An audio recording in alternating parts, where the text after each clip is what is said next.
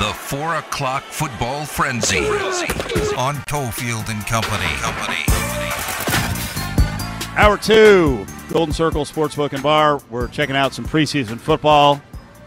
We got the early start coming up here. What's going on? I just noticed they had the Tweety Bird pop. The frozen Tweety Bird. Yes, we'll get into that in a second. You're jumping the gun. Jumping the gun. I just noticed it. It's good. You were, I know you were looking to get the first game of the night on. It's New England.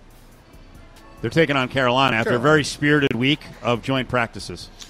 Yeah, New England will be here next week, so we'll see if that continues. It'll be good. I have rooting interest in Carolina, so I wanted to. Why is this? I have a good friend that plays for the Panthers. Okay. Game. I can't keep track of all your NFL friends and where they are now. That's true.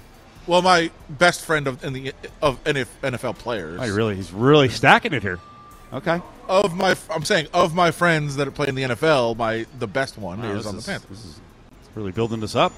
A lot of friends. Building it up. You said I have a lot of friends. I'm like, yeah, I know people in the NFL, but the person who I'm actually closest with, right, who's a player. I've heard stories. Yeah, it's with the Panthers. Yes, I've heard stories. None for the air. Probably his last season too. So. Oh, okay. All right, everyone out there, do some research. So yeah, Carolina and New England are going at it.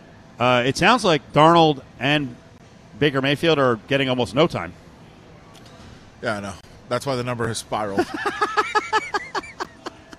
I just locked in a +7. I think it went away right away. Oh boy. But yeah. It's the Matt Corral show. And he did not look good last week. Yeah, I didn't understand the craze over Matt Corral slipping in the draft. Like, I thought from the get-go he was a project. I never thought he was a first-round pick. And he's not really ideal QB size. No. So we'll see how it works out. He doesn't do anything special. He makes mistakes. I know that. Yeah, true. And you also, when you grade this is elementary stuff. When you grade quarterbacks, you also have to look at the program he's coming from. Lane Kiffin is a QB guru, which is a good thing, but they also throw the ball a million times. So it's made to make the quarterback look great. Did you say elementary? Yes. Elementary? I like flipping it around every once in a while. Integral or Genuine. All right. Why not? Well, Genuine, I believe, is the singer, so I think there's probably a... Like the Genuine article instead of the genuine article? Yeah. Elementary just threw me off. I could not move on past that. But yes, you're right. I didn't think there was anything special about Matt Corral, and I mean, he looked awful. We talked about, certain players come in and... Okay, well, we also said don't overreact to Kenny Pickett looking good and George Pickens looking good. So shouldn't we say, hey, let's let him play now. Yes. Let's calm down. Yes, but I think it's different. It's a different overreaction to negative than positive, because for the most part, you're coming in a situation where you should look good. Like you're usually coming in against third stringers. Nobody's really getting after you. You are set up to look good. Was I talking to you off the air earlier in the week about watching Brock Purdy? And I was like, I thought he looked pretty decent. Now, again, it's the end of the game, but I thought he made some, pretty nice throws on the run and, scramble drills. And I will say that's how I watch it. I believe I did watch every game last week, which is just an exhausting chore with some of these preseason games. But I could not care less if somebody looks good. I only look for if they look bad. Okay. That's it. Yeah, sticking with the hardcore football talk, UNLV's training camp ended today for football, and they did bring out an ice cream truck. It looks pretty legit. Did it have the music? It did not, but I did. You know what? It was actually an ice cream woman, not an ice cream man, because the vast social media crew made sure to post Eddie Murphy screaming about the ice cream man. The world's going to hell. Women are taking over everything. She might have had it. But you're right. If she did, she should have cranked it up, because what happened at the end of practice, I think they knew it was there. It was like a herd of giant human beings running, and I was trying to get video, and I'm like, I have avoided injury so far working the sideline thing. I'm not getting freaking planted, because whatever. I'll say 30 because not the entire team isn't gigantic, but I would get trucked by a wide receiver, small wide receiver. But I didn't want to get run over by some 18 to 23-year-old. But are you also suggesting, like, toward the end of practice, when they're trying to listen or they're trying to go through drills, everybody just kind of has one eye over at the ice cream truck? No, I think they were honed in. What's that truck got? I think they were honed in. The menu, like you said, the funny thing is we have an ice cream truck that drives through our neighborhood, and my God, bless their heart, it's like a Dodge 1978 van that somehow this bucket is still working, but it really has the good music, and I've never gone out to the ice cream truck, so I don't know what modern day. I've gotten old. I don't know what modern day ice cream trucks have. I don't think they've changed that much. I mean, some of the items have. When I sent you the menu, the menu was sent out on our on the Learfield UNLV All Access podcast page, which is a new podcast that Caleb Herring and I are doing, and Curtis Terry will join along at some point. They had the Tweety. What is that? A Tweety what? It's just like a Tweety popsicle. They had multiple with the gummy eyes. Okay. Oh, I didn't know it was gummy eyes. Let's see. Cotton candy. There's an orange dream bar. You can shove that. I don't like that. A lot of bomb pops. I don't know bomb pops. Really? I feel like they've been rebranded. Yeah, I think they have a new name probably. Right. Like, back, 50 years ago when I was at the ice cream truck. It's I think they had something different. I mean, maybe they stopped. Maybe ice cream truck stopped evolving. But if you're saying this is much different than when you were a kid, this is my era ice cream truck. Yeah, ice cream sandwiches.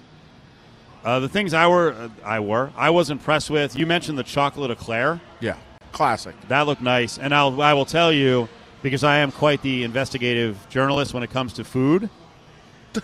They have the Teenage Mutant Ninja Turtle pop too. They do. I asked the woman. I was like, "Hey, what'd they clear you out on? Like, what'd they love the most?" And she's like, "The bomb pops they loved." And she goes, they went crazy over the crumbled cookie bar. Yeah. Where she ran out to the point where, like, I got a picture, but she had put that back out. The sign, she had to remove the sign because there could have been mass panic. It's smart. It's smart to do that, though, and say, okay, this is gone. Pick something else. Now, I will say this.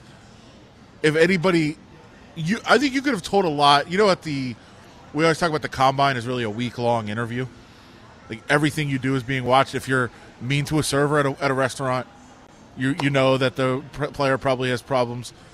I would have, if I was the coaching staff, watched and made sure. And if anybody went ice cream sandwich, I probably would have cut them. Oh, that's really interesting. And it's not because an ice cream sandwich is necessarily a bad item. It's delicious. It's in the hot weather. It's just going to melt all over your hands. It's a terrible mistake. Okay, a couple of things on that. I would get the ice cream sandwich. Two, I just bought some. With the stick. I just bought some ice cream sandwiches. They're called Fat Boys. I just bought those. They're like half ice cream sandwiches. Marcus Arroyo was very hesitant to talk about the truck and what he would get, but the first thing that he uttered was an ice cream sandwich. Okay. But then he said, "I'm beyond the age limit. It's all for them, all in fun. These guys get it." I'll also say. But then you ran over and got ice cream? No, you're not past the age limit? I didn't get it. Okay. No, I didn't get it. No, I was telling you off the air, some media people got it, and I was like, I don't want it. The other interesting thing, the first thing requested by the first player was, realizing it was not available, was... Choco Taco. Ding, ding. That made me laugh. Did I follow the news, or was he trolling? I think a little of both. Okay. I think he knew. It was Naki Fahina, who's one of their defensive linemen. And he's like, "No Choco Taco, huh?" Did he say it that sad? Yeah, kind of. I might have the audio. I'll have to check. I want to verify a Choco Taco because that's what I would get. Well, are you gonna have to beep out his reaction when they say they don't have it? I don't know. Give me a little crunch. So I have to watch the Manti Te'o documentary. You send this in every day. It's that good. It's so good. I believe you. I don't know if lucky's not the right word. I was so happy that I had talked like 4 or 5 people into it by today because I was just talking about it with everyone all day. It's so good. And I saw, and I know I don't remember if I don't think I talked about this the other day, but Pat McAfee was talking about this with Darius Butler, another former NFL player. And as soon as he mentioned the name Manti Te'o, because Pat McAfee had watched and Darius Butler had not, as soon as he mentioned the name, Darius Butler, who I find great, very cerebral, like I like a lot of the stuff he says, he just started kind of going in on Manti Te'o. Soft, how did he let this happen, all this stuff. And McAfee goes, hold on. Before you say another word, watch it. Yeah. So, and I think a lot of people misremember or didn't fully understand the situation at the time. It was vicious. It was a really cruel prank. And it was, yes, and it was something that was done to him, and a lot of people suspected that either he was in on it or, and this is where I was on it because I didn't know the full timeline, I thought that he had done an interview saying it had happened and then found out it was not real and then continued lying about it. That's not what happened. And what really happened, horrifying what happened to him behind the scenes and what happened to his physical body as a result of all the anxiety and stress. And you can understand, they showed pictures again of, do you remember how viral it got? It was like one of the first things that went massively viral of people standing there with their arm out pretending to have it around a girl and like Manti Te'o's girlfriend. Like, it was everywhere. And he said, can you imagine not being able to escape? Where, you know, like I will oftentimes go to work at like a coffee shop, sit in the corner and just ignore the world and just get work done. There's nowhere to go. Everywhere you go, you are the butt of every joke that everybody has. And anytime you want to sign an autograph or take a picture, you have to, like, as he said, in my mind, you want to be nice to fans, but you think people are probably just doing this to make fun of you.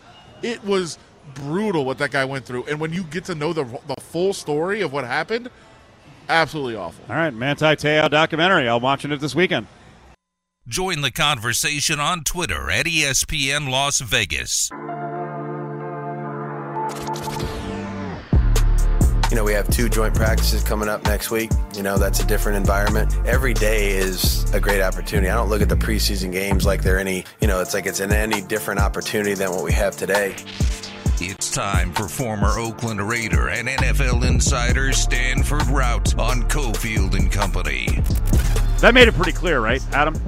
I know you guys kept going at McDaniels. I'm not saying you were, like, aggressive, but, like, is Carr, Crosby, Adams playing, and McDaniels danced around a little bit, but I thought that clip right there, he basically, without saying it, he's like, I don't care about the preseason games for those guys. The joint practice next week, that's important. Practice is important, but that doesn't give us an exact answer on what's going to happen tomorrow if Max, Carr, Devontae will play. Let's bring in Stanford Routt, former Oakland Raider. We've been talking about preseason and the importance of it, and frankly, Stanford, I think the importance of preseason has really changed since you were around. There are a lot of coaches who are like, you know what, it's just for the 2s, the 3s, and the guys on the edge of making the roster, right? Yeah, it definitely has changed a lot. You know, whenever you see now guys like, especially with Sean McVay with the Los Angeles Rams, pretty much already stating about 2 or 3 years ago that his starters would never play in the preseason. So it pretty much is getting to a point where now it's just about the backups, the young guys, making sure that they're acclimated into the scheme and things like that. And now that you went ahead and took away 1 week of the preseason, which now you have 3 preseason games, I think it's putting less and less emphasis on it, but also putting more and more of an emphasis on the joint practices against the other teams. And that's where your starters are really able to sharpen their knives. So I'll just start. I mean, you've been around enough players. Is it different from player to player? Do some people need it? Do some people want it? Do some people just not want to do it at all? Is there kind of differences from player to player? Well, players know that they only have an X amount of a finite number of hits, a finite number of miles on their legs throughout their career. So they want to do everything they can to try to lengthen that career. They want to try to lengthen that road as much as they can. So if that means making sure that you are really up on point in the joint practices, getting more reps there, but not suiting up for the preseason, not putting as much emphasis on the preseason, that's what a lot of players feel. And I think that player to player, what you're asking, as long as you're able to go ahead and get the pads flapping in some form of capacity. So now with the joint practices, you can get that same type of preseason energy, that same type of preseason, that same type of mojo, even though there's not people in the stands watching the games. you still are able to go ahead and get that one hit or two. Go ahead and cover your receiver up. Maybe if you're an edge rusher, go ahead and use the quick hands to get around the tackle. That way you know that you're ready and well-oiled whenever the season kicks off. You know, it brought up something in my mind that I wanted to ask you about, because the Guardian caps that are being worn by players, you know, I researched them a lot, and part of what they were saying about them is, look, it's not going to protect you, you know, finitely. It's not going to make sure you don't ever get any brain trauma. But hey, if it reduces a little bit each hit throughout the preseason, it's going to save you in the long run. It might be a little helpful. And I heard so many players kind of mocking them and making fun of them, and I get it, they look silly, but it's for them, right? I mean, it was kind of weird that so many guys were so dismissive of something that could help prolong their career. You know, the thing is that whenever you sign up to play this game, you already are well aware of the risk. And as a former player, I've had many talks with several guys that I either played with, against, things like that. And the thing is, you know the risk. But what it is that the reward so far outweighs the risk. That's why you're willing to do that. So there's a possible way that you can go ahead and try to make the game a little safer. But let's go ahead and make no mistake about it. This is a game that was designed to be violent. So there's no tangible way that you're going to be able to go ahead and completely transform this game into powder puff.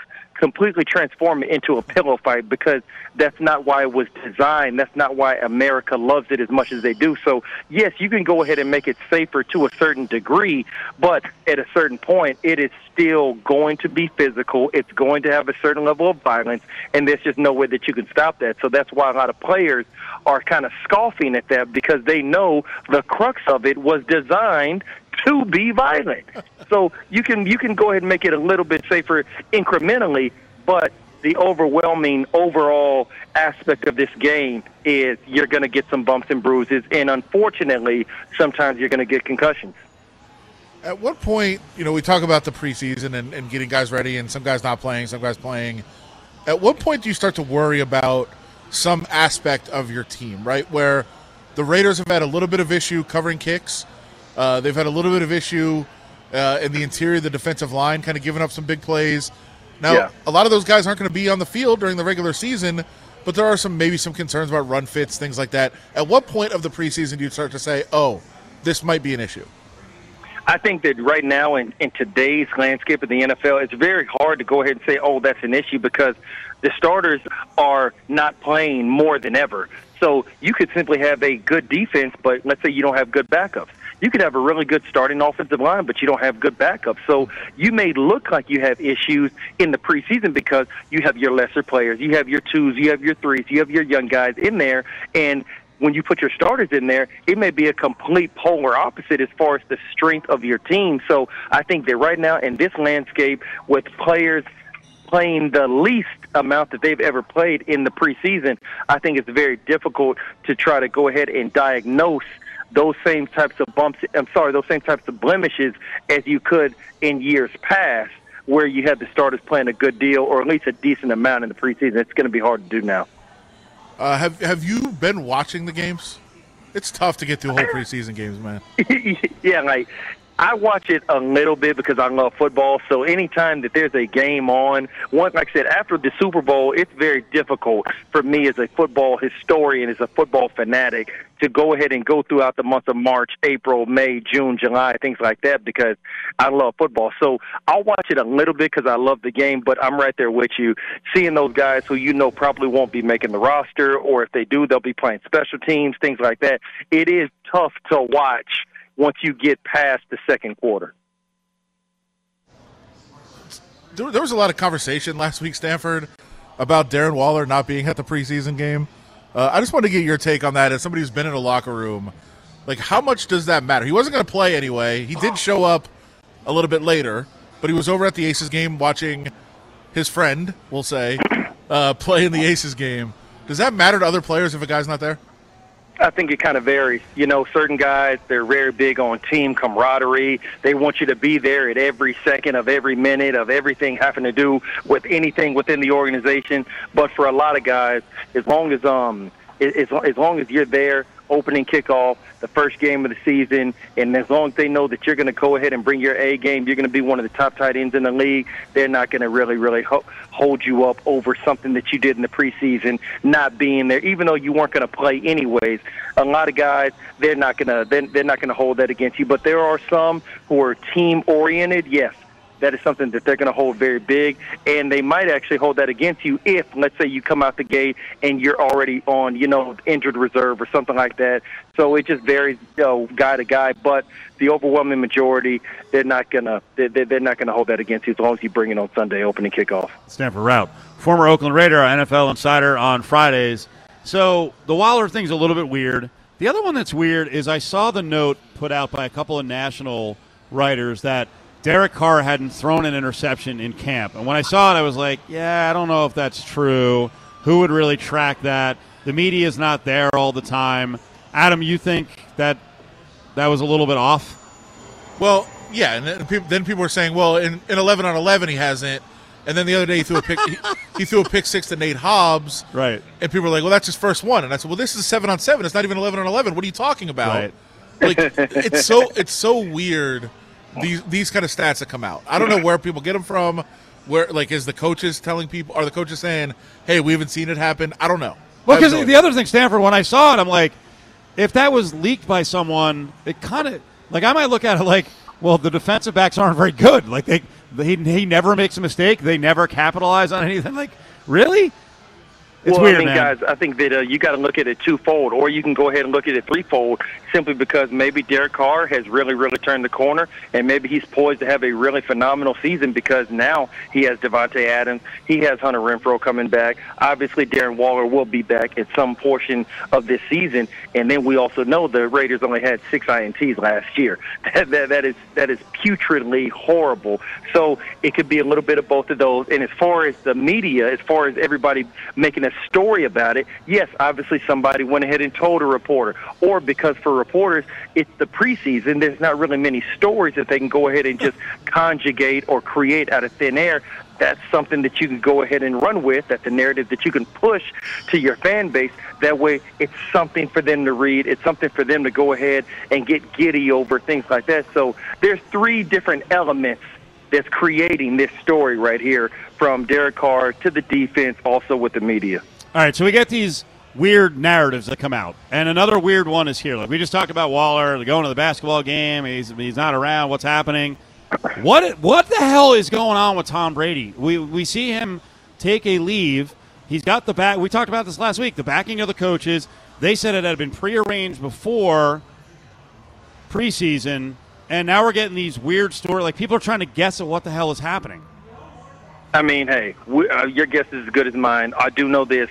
Last year, Tom Brady, I believe, led the league in passing yards, correct? Yes. I believe Tom Brady has more Super Bowl titles than any NFL franchise, correct?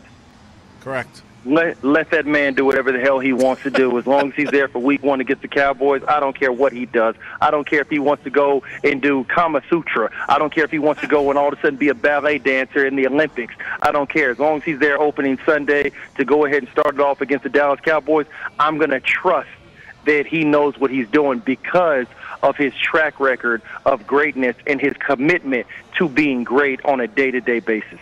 Let me throw a complete hypothetical on that, though. What if he's not?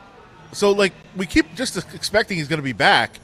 What if he takes this leave and all of a sudden, right before the season, he tells his teammates, yeah, you know what, I'm out? Like, is that fair? I mean, anything is possible. I just don't see Tom Brady being that type of person because he just seems like he has an ultimate commitment to himself. I think he has an ultimate commitment to his team. And then there's a certain part of Tom Brady that he does not want to be that guy. You saw how he went ahead and he retired back in the off season, and then he decided, okay, you know what, I'm going to come back, rather than simply like what you're alluding to, going throughout the off season and then deciding, you know what, I want to walk away. He decided to go ahead and walk away, kinda-ish, early, and then come back, rather than pull the rug out from under the entire Tampa Bay Bucs organization and pulling something like that. So I just can't see him doing that, just because I don't think he's wired that way. If anything, and I love this guy, so like I said, don't anybody take this and run with it, but if we're talking about personalities, I can see Aaron Rodgers doing something like that more so than I would Tom Brady, even though I love Aaron Rodgers, and he's a part of my 05 draft class, one of the best ever. What if Tom Brady's filming a reality show? Does that change it? I mean, hey, as long as he's able to bring it on Sunday, opening kickoff, I would allow him to do a reality show just because Tom Brady is proven he's the GOAT. So I think that there's certain privileges that I think he's earned that you have to allow him to go ahead and have certain leeways. Stanford, let's wrap on this one. We're watching Carolina and New England in the preseason.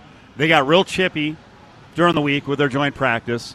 Apparently, there's some history there with, Brian Burns' injury and Mac Jones and all that stuff. Did you ever get, with the Raiders or any of the teams you played on, ever involved in a joint practice where you actually looked forward to the joint practice and there might have been, like, some lingering anger from previous meetings or anything?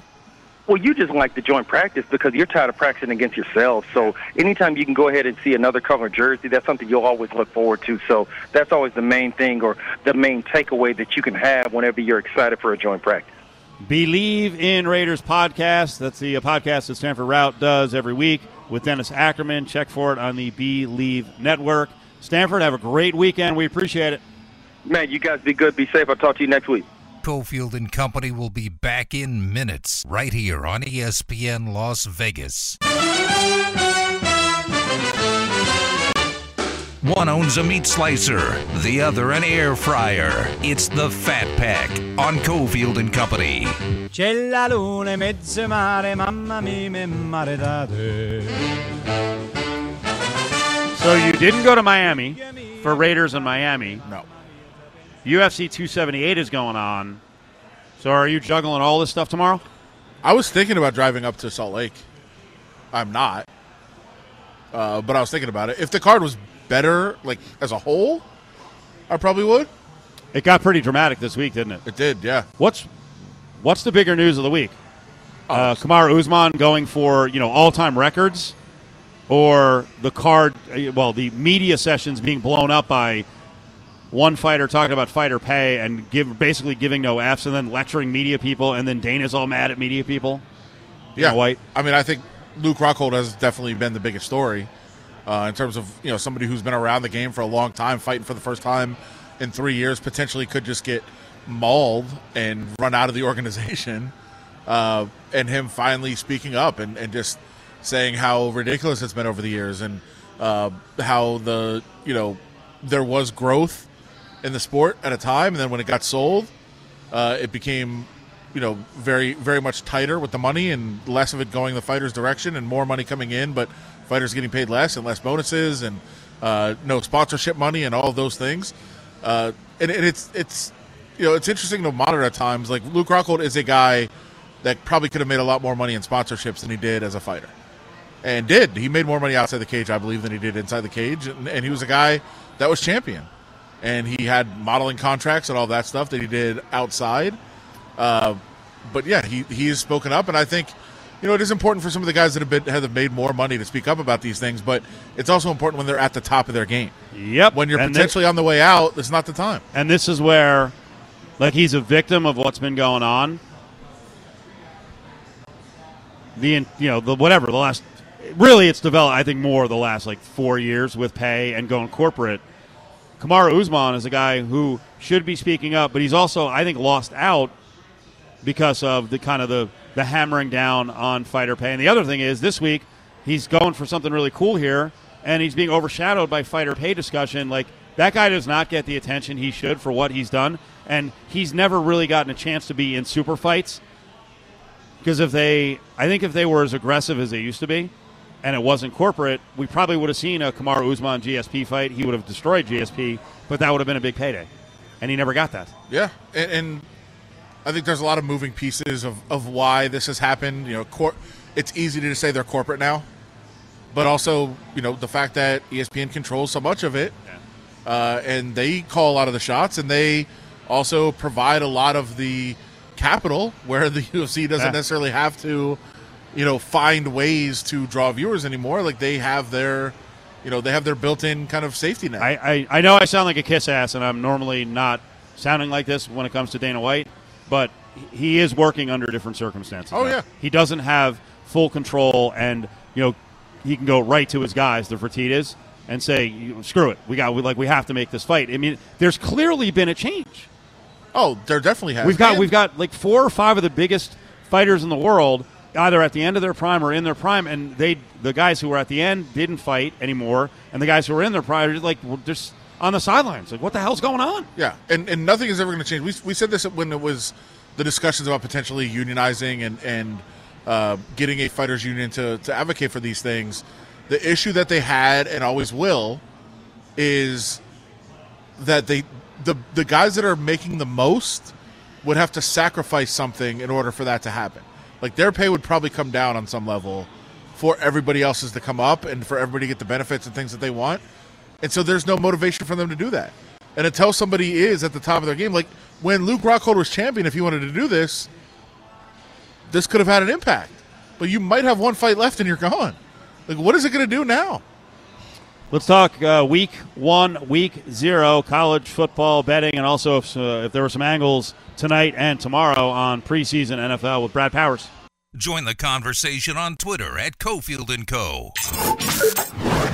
It's Cofield & Company's Eye on Sports Betting with Brad Powers. Brad Powers is up with us here on this Friday as we're hanging out at Treasure Island, Golden Circle Sportsbook and Bar. Brad, how you doing, buddy? Excellent. Thanks for having me on. Did you get involved in any of the Friday night NFL preseason tilts? I played Houston on the money line, laid minus 140. Still available. It's a late game tonight. Nothing big, but that's the bet for tonight. Why the Texans? The Rams historically under Sean McVay have not valued the preseason very much. They did happen to get a win in their last preseason game. Houston, it means a little bit more deeper quarterback rotation. Got college football on the horizon. Are you starting to kind of feel it in your toes and your fingers a little bit? Yeah, certainly. I need that the next week as far as prep goes, but I like that we kind of ease into the season with a good amount of games next weekend, 14 games if you're counting the FCS. So I'm certainly excited. I'm certainly involved and looking to get more involved, and that includes, UNLV playing next Saturday.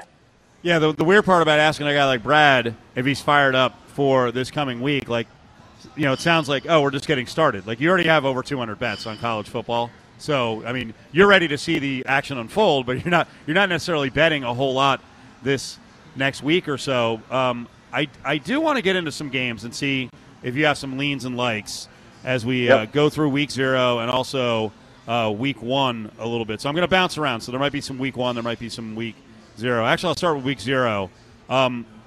Nevada is playing New Mexico State. Right now they're 9.5. I know all the totals aren't out yet. I think Nevada is going to struggle offensively, finding an identity. The former coach Jay Norvell stole a lot of the weapons, and obviously Carson Strong went to the NFL. What are you going to do with this game? So I'm involved. Dog and under. Dog too? Different prices. Yeah, certainly. I mean, Nevada.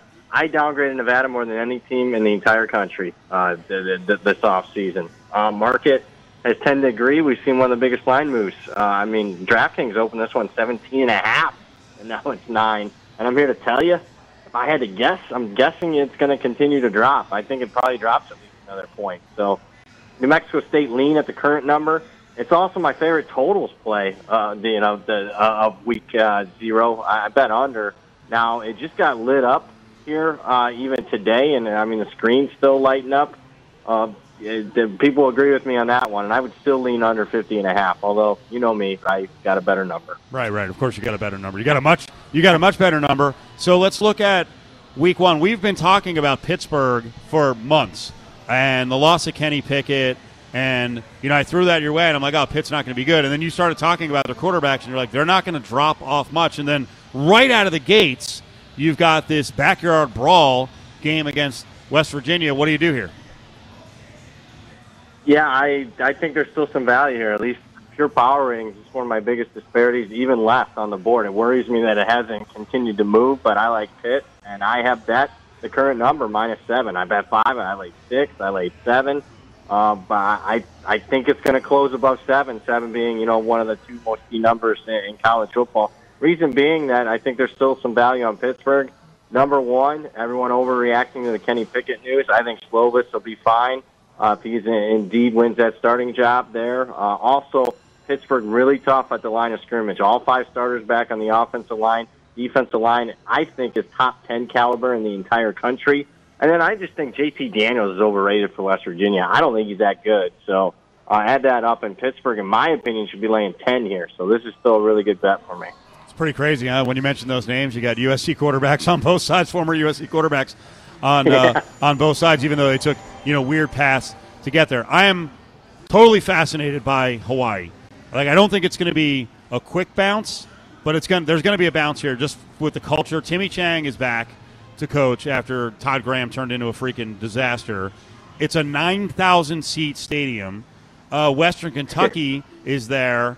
They're laying a big number here. What do we do? Well, let's see how Hawaii looks in week 0 against Vanderbilt. I can tell you this. That's a good point. I have faded Hawaii in both of those matchups. Right now, though, because the market's reacted significantly to both, I would actually, if it went to 7, I would actually lean Hawaii in that week 0 game against Vanderbilt. Hawaii catching 7. Right. The other game, I'm still seeing some slight value in Western Kentucky. I think people are overreacting to Bailey Zappi leaving for Western Kentucky. I think they'll be okay at quarterback. I'm fading Hawaii early on. There's so much roster turnover and so much staff inexperience. I know Timmy Chang, you can talk culture all you want, but the reality is, the guy's never even been a coordinator before in his coaching career. Back to Western Kentucky for a second. Didn't they have a high-profile quarterback come in to try to get the job? Former West Virginia guy, and then he was like, I'm out. I'm not getting the job. I'm out. They indeed did. I actually think people are going to say, hey, that's a negative. I actually think it's a positive. His name was Jarrett Daggy. He's a guy that was a multiple-year starter at West Virginia. Look, he wasn't great, but he still, was, for West Kentucky's sake, pretty solid quarterback. The fact that he got beat out says that West Kentucky, in my opinion, is going to have pretty good quarterback play. He's a guy that was a national championship level quarterback at the Division II level, so I think they're going to be all right. And again, I already bet West Kentucky against Hawaii. The line ain't out yet, but I'm looking to bet West Kentucky against Austin Peay in week 0. Line isn't out yet. If it's 21 or less, I'm taking Western Kentucky. That is as good of info as I can give you right now. BradPowerSports.com, at BradPower7 up on Twitter. BradPowerSports.com has great packages for the season. The information is awesome. Adam sent over a story today that I wanted to run by Brad about Nebraska and the coaching staff. What was it? They seem very proud that they're making their players vomit 15 to 20 times a day. I'm concerned about this. Yeah, I didn't get it at all. That's stuff that we all grew up with. Proud of throwing up two-a-days type stuff. That's just a 1970s way of thinking. And when you add in the fact that I don't trust Scott Frost to begin with, and he's, on the hot seat, I just think, 15 to 20. Number one, I think he's lying. There's no way that guys are throwing up 15 to 20 times at this point in fall practice. No. On top of it, I don't understand why you would want that at this point of practice. Yeah. For day one, yeah, sure. Not now. Yeah, your guys are that out of shape. Based on that, because I'm a lunatic, I'm like, screw it. I'm taking Northwestern in Dublin plus the 13. Yeah, I like Northwestern plus 13, but I'm here to tell you, don't run in the window to bet that yet. Let's see, because Nebraska continues to take some money there. Yeah. Let's wait and see if we can catch 14. Okay. Well, all their players are going to be dehydrated, clearly, from vomiting so many times between now and then. It's going to be rough.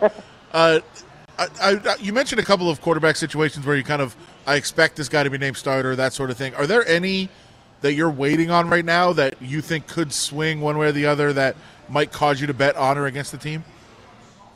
No, I don't think so at this point. The only thing that's going to swing quarterback-wise is an injury, a la Sam Hartman type news. There's nothing significant for me. Let's talk about the news of the day was, Ewers getting named the starter for Texas didn't really swing it for me. In fact, I'm actually surprised by it. I mean, I was just talking to some guys yesterday that have seen the scrimmages, seen the practices. Their expectation was Hudson Card was going to be named the starter, not Quinn Ewers. Sorry, you're leaning forward. I wasn't leaning forward. Okay. A couple of things, Brad.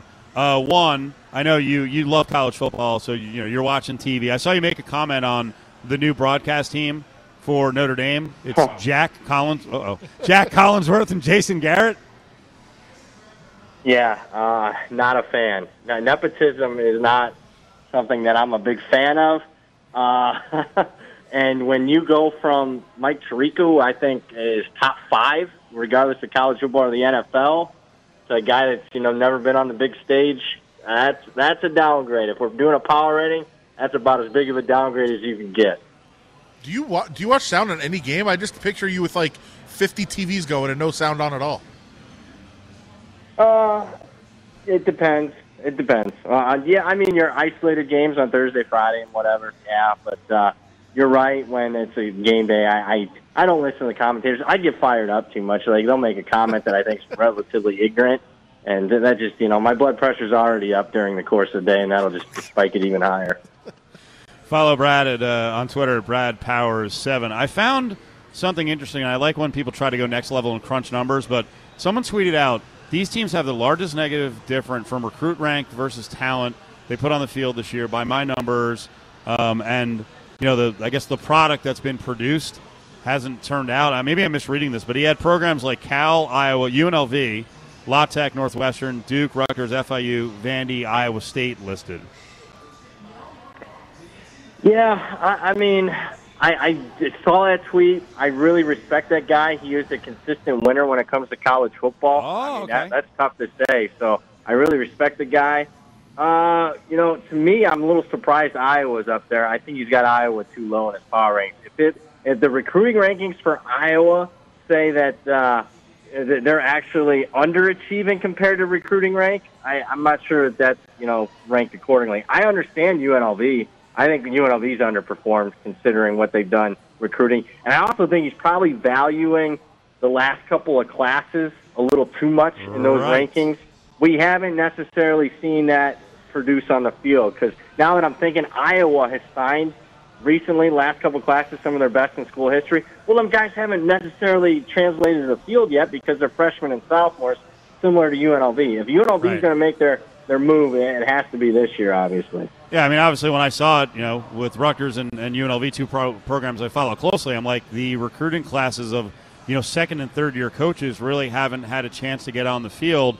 It's almost like the assumption is if a guy's a 4-star, he's going to play as a freshman no matter where he goes. That's not the case from a size and strength standpoint, especially if it's linemen. Exactly. Couldn't have said it better. And Rutgers, certainly.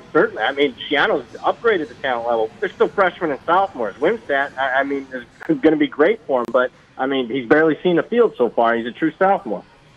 Brad, have a good weekend. The Fury is coming. Thanks for having me. It's coming. There he is, Brad Powers, BradPowersports.com. Yeah, it was a weird list. And with UNLV, obviously UNLV's overall record under Arroyo is heavily influenced by that year 0, where they went 0-6. But, like two of the guys who were the highest recruits from a couple of years ago are linemen. Anthony Rosas out of Southern California and Nick Demetris, a defensive lineman and offensive lineman. Demetris is starting to move into the 2-line, but he's in the 3-line, and Rosas is still in the 3-line. Like, most linemen don't come in and are able to play right away. Now, what it should be is a predictor of better things this year and much better things in 2023.